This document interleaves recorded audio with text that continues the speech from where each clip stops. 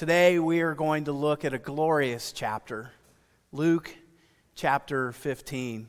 This chapter's near and dear to my heart because the night I heard this chapter, I gave my life completely to Jesus Christ. And we find in this chapter a searching and a call for the lost to be found. And those who are spiritually dead become alive in Christ. In this chapter, we see how waves of influence begin to rush outward from the divine center to touch the outer fringes of humanity.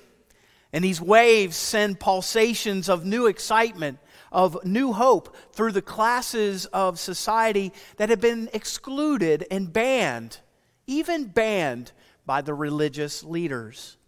And Jesus is at the center of these new waves and pulsations.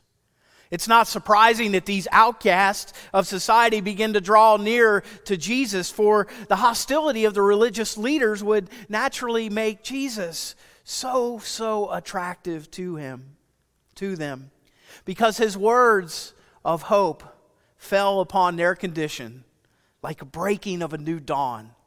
And Jesus did not forbid them to approach him. Instead of looking upon them as intruders or foul or lesser, the attraction was mutual. Jesus was just excited about receiving them as they were drawing near to him. Instead of receiving them with a cold, fake courtesy, he welcomed them, received them gladly. He even mingled with them at the table. He ate with them. And to the religious pastors of that day, as they were called Pharisees and keepers of the law, in their minds this was unpardonable, half criminal, uncivilized, and unbecoming of a rabbi. Luke 15, verses 1 through 2. It says, "Now the tax collectors and sinners were all gathered around to hear Jesus. But the Pharisees and the teachers of the law muttered, 'This man welcomes sinners and eats with them.'" From this statement made by the religious leaders at that time comes a tricolored brilliance, yet a simple, profound stories. As Jesus observes their attitude, he tells them three parables: the lost sheep, the lost coin, and the jewel in the crown, the lost son. With minor differences, the parables are basically one message. They emphasize and repeat the truth of how heaven seeks after all, especially those who feel like they are not worthy or lost on the human journey. And now how heaven rejoices when they are found and they become alive. And Jesus uses wonderful climax and mathematical progression in Luke 15, as the lost fraction becomes this progression of the 1/100th to the 1/10 to the 1/2. He also ups the ante in value. A lost sheep, that can be easily replaced. One dare not leave the 99 to seek after the one. But then Jesus raises the bar higher. 1 out of 10 coins, precious family heirloom. And finally, 1 out of 2 children lost, a priceless life, an irreplaceable son. Please read with me as we examine some of the greatest stories ever told in the face of scorn and exclusion. Jesus begins with a question in these parables. Suppose one of you has 100 sheep and loses one of them.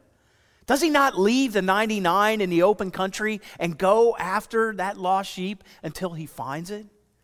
This question seems rather odd, because the answer logically to the business mind would be, I wouldn't leave the 99 to go after the one and try to find that one sheep. Are you kidding me? And they're probably right. But what you see Jesus is doing, he's getting them to think like him. He's getting them to feel feelings like him about God. God's feelings. He's trying to get them to see the horizon from his view. The scope of the horizon is that 1 out of 100 is so precious. And behind this question is, do you dismiss this sheep from your thoughts? Do you leave to its certain fate slaughter that awaits it from the wolves and the jackals?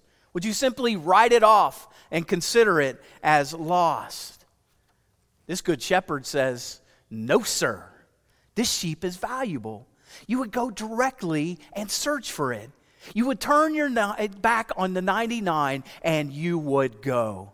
You would call into the night the name of that sheep. You would bloody your knuckles, climbing and scouring the mountainside and the rocks as you awaken the hills with a cry repeatedly of the identity of that lost lamb. For you know the lamb. You know the name of that lamb. Billy, Billy, where are you? He belongs to you, and you want him back. And at last, when you find that little lamb trembling, would you strike it or punish it? No. That shepherd wouldn't even force that little lamb to retrace the steps that got it lost. No, he compassionately picks up that sheep in its weakness and fears and puts it on his shoulders, and then rejoices all the way home, singing a song of joy. He also forgets about his own exhaustion. And with newfound joy, he goes around to the neighbors saying, "Rejoice with me, for I have found my lost sheep." And in these words, Jesus introduces to those listening the profound teaching that he, the good shepherd, came to seek and save that which is lost. And heaven rejoices when the lost is found, when those who are drawn in. I tell you the same way. He said there will be more rejoicing in heaven when over one sinner who repents over 99 righteous persons who do not need to repent. God is doing the same, even with those who have carelessly wandered. There were probably women present when Jesus tells this next illustration of God's search for the lost. And Jesus uses a very familiar image of that time. He says, "Or suppose a woman has 10 silver coins and loses one. Does she not light a lamp, sweep the house, and search carefully until she finds it? And when she finds it, she calls her friends and neighbors and says, 'Rejoice with me, for I have found my lost coin.'" With these three verses, one has to examine culture. These coins were valuable coins. They were worn on a 10-piece garland by a married woman in the East. It's not just some old coin. We have history here, folks. Heirlooms passed down from generation like the wedding ring of the Western life. These coins were given by the bridegroom to the bride at the wedding day. And possibly this is this woman's maybe only symbol of maybe her deceased husband. So can you imagine how diligently she searches for that lost coin? She would be identified as careless. Therefore, she throws all things aside, and trembling, she lights the lamp, and she overturns the room with a broom, and she goes without food and water until she finds it. And what joy comes to her when she sees it down in the dust, shining there. She runs to it, she picks it up, she kisses it, and with all sorrow removed, she runs to her doorway and screams out to her neighbors, calling them. Not only has Jesus introduced us to this mathematical progression, but there's a fundamental increase in value as the fraction becomes increasingly extra precious. 1/100th sheep, 1/100th coin, and then 1/2. 1 out of 2 sons. There's several things that you need to understand here, my friends. Sheep get lost, don't they? Animals do that. The coin, it's mistakenly misplaced. It happens. But with the sheep and the coin, there's diligent searching. But Jesus elevates the complexity with the insertion of some human characters who make certain strategic life choices. And it's life-altering, definitely, for all of them.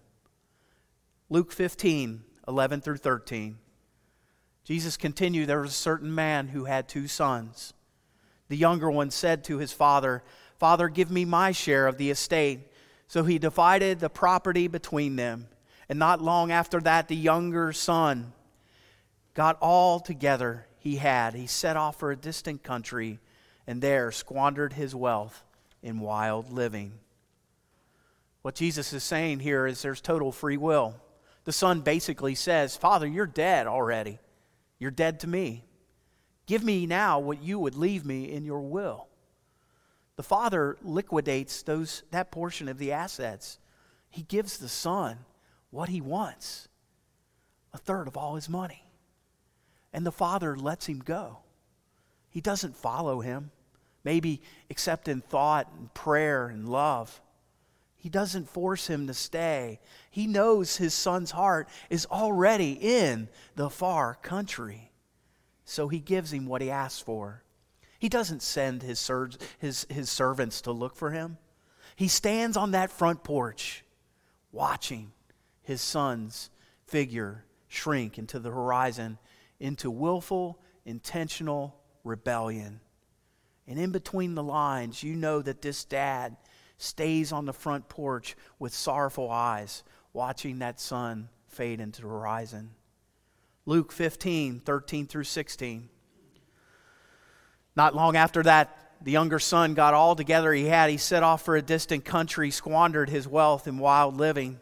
After he had spent everything, there was a severe famine in the whole country, and he began to be in need. So he went. He hired himself out to a citizen of that country who sent him to the field to feed the pigs.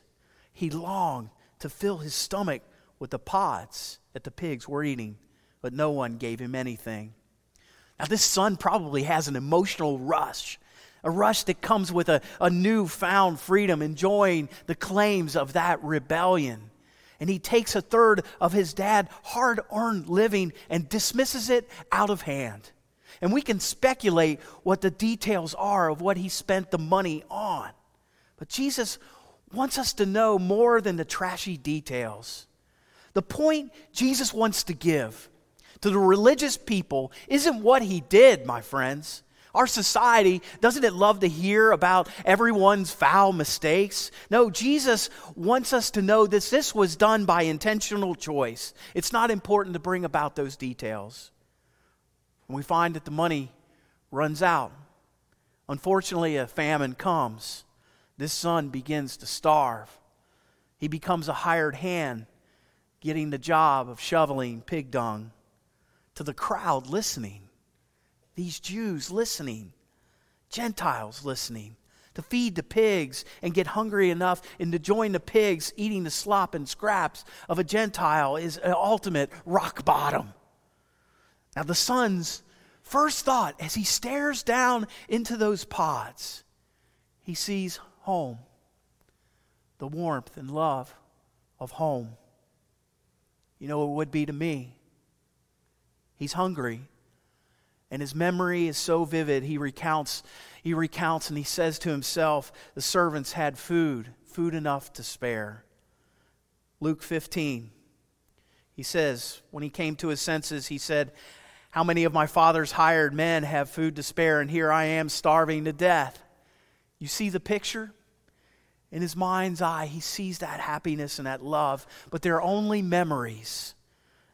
In that moment of physical hunger, he sees a picture of what sin has silenced. The son, he sees the extravagance of his father's love. And he finally sees that he had made the wrong decision and where his choices have led him. Notice his thoughtful choice to make things right, and he rehearses a confession to himself. "I will set out and go back to my father and say to him, 'Father, I've sinned against heaven and against you. I am no longer worthy to be called your son. Make me like one of your hired men.'" This wayward son, he cuts through the pig slop and he sees his mistake. He doesn't think he's worthy of anything. He's ready now to retrace his steps and become a barefooted servant. And notice the priority of his confession. "I've sinned against heaven and against you, Dad." And he knows he went the opposite way of God's way. And for the first time, he realizes that deep love that he has for his father.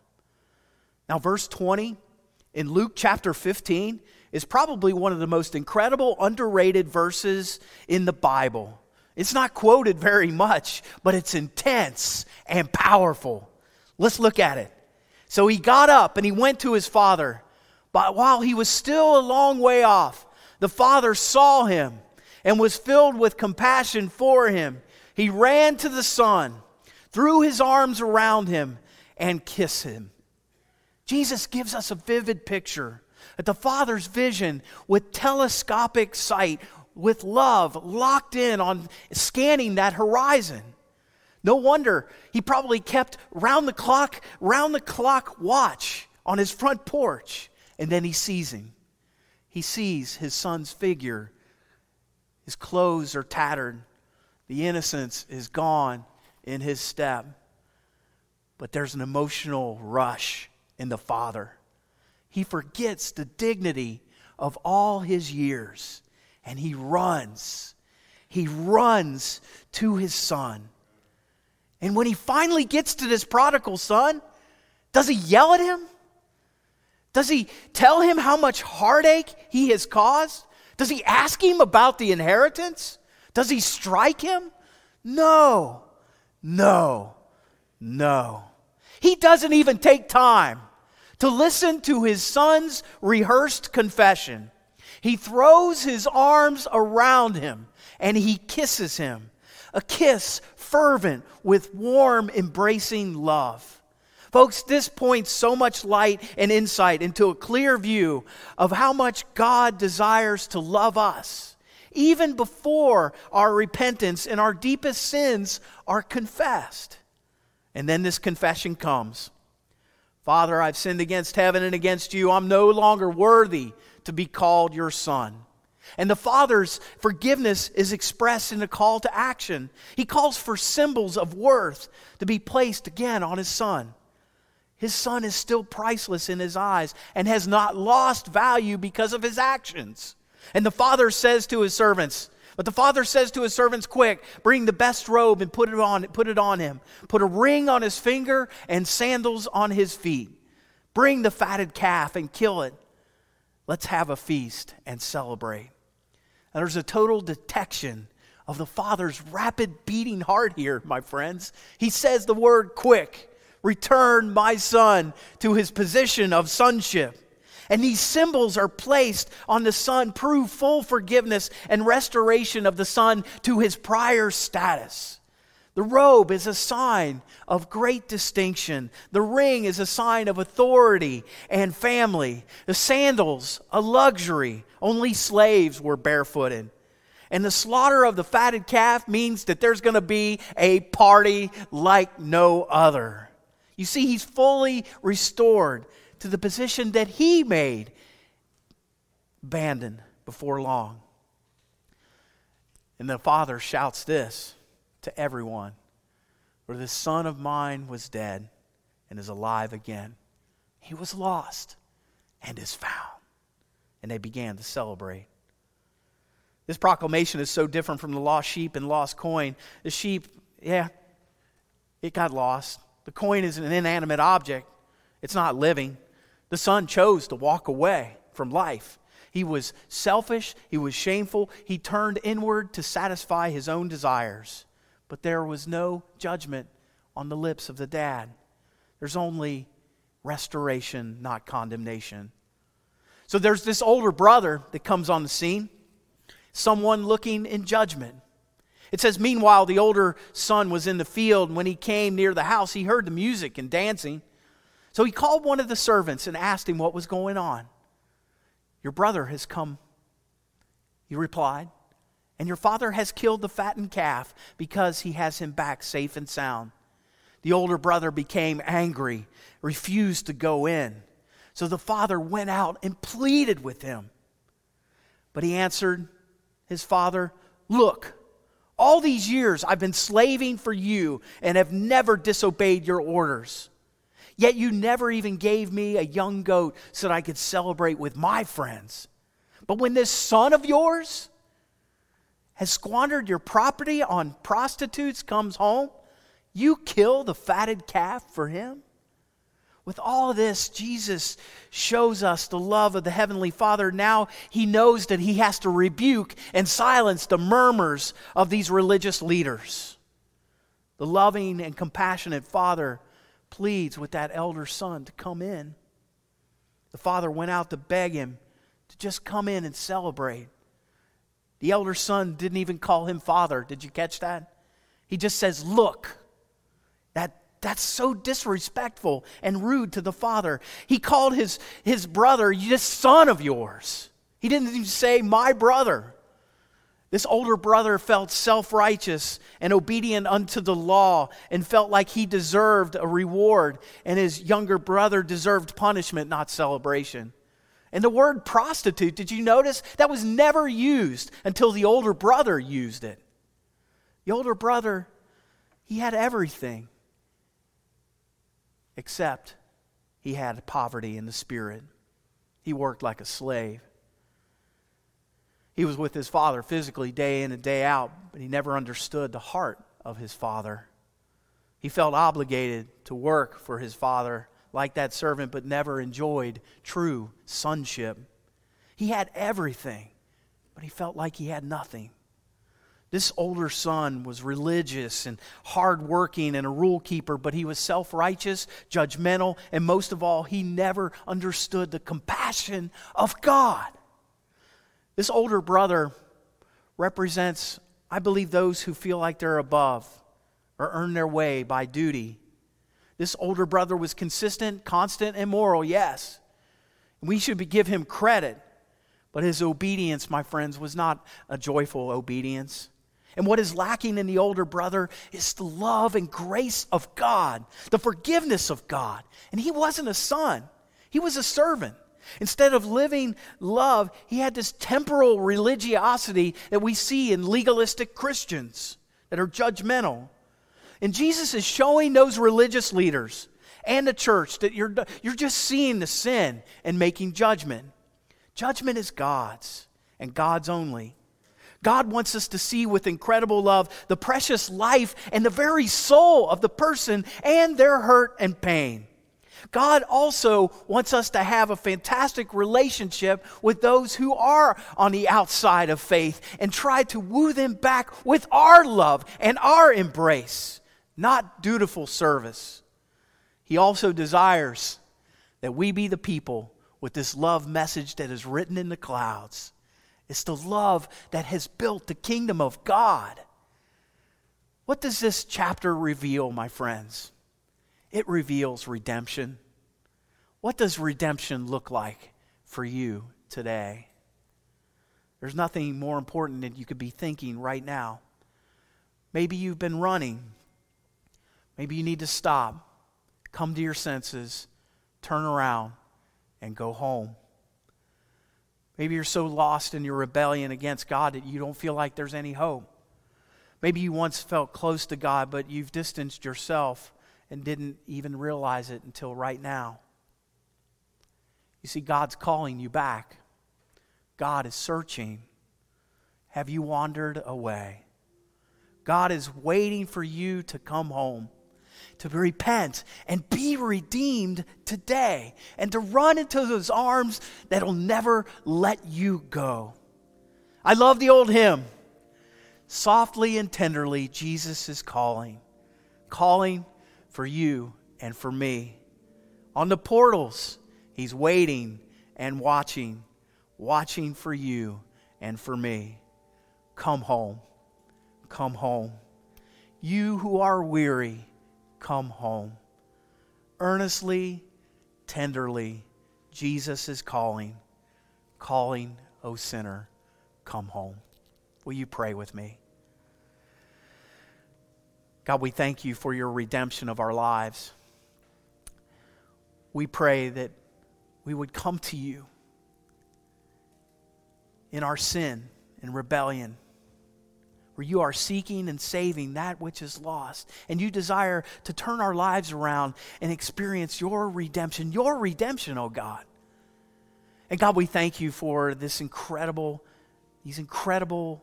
parables that give us such insight on your love and your call for us to come into your arms, to run into your arms, and never let you go, God.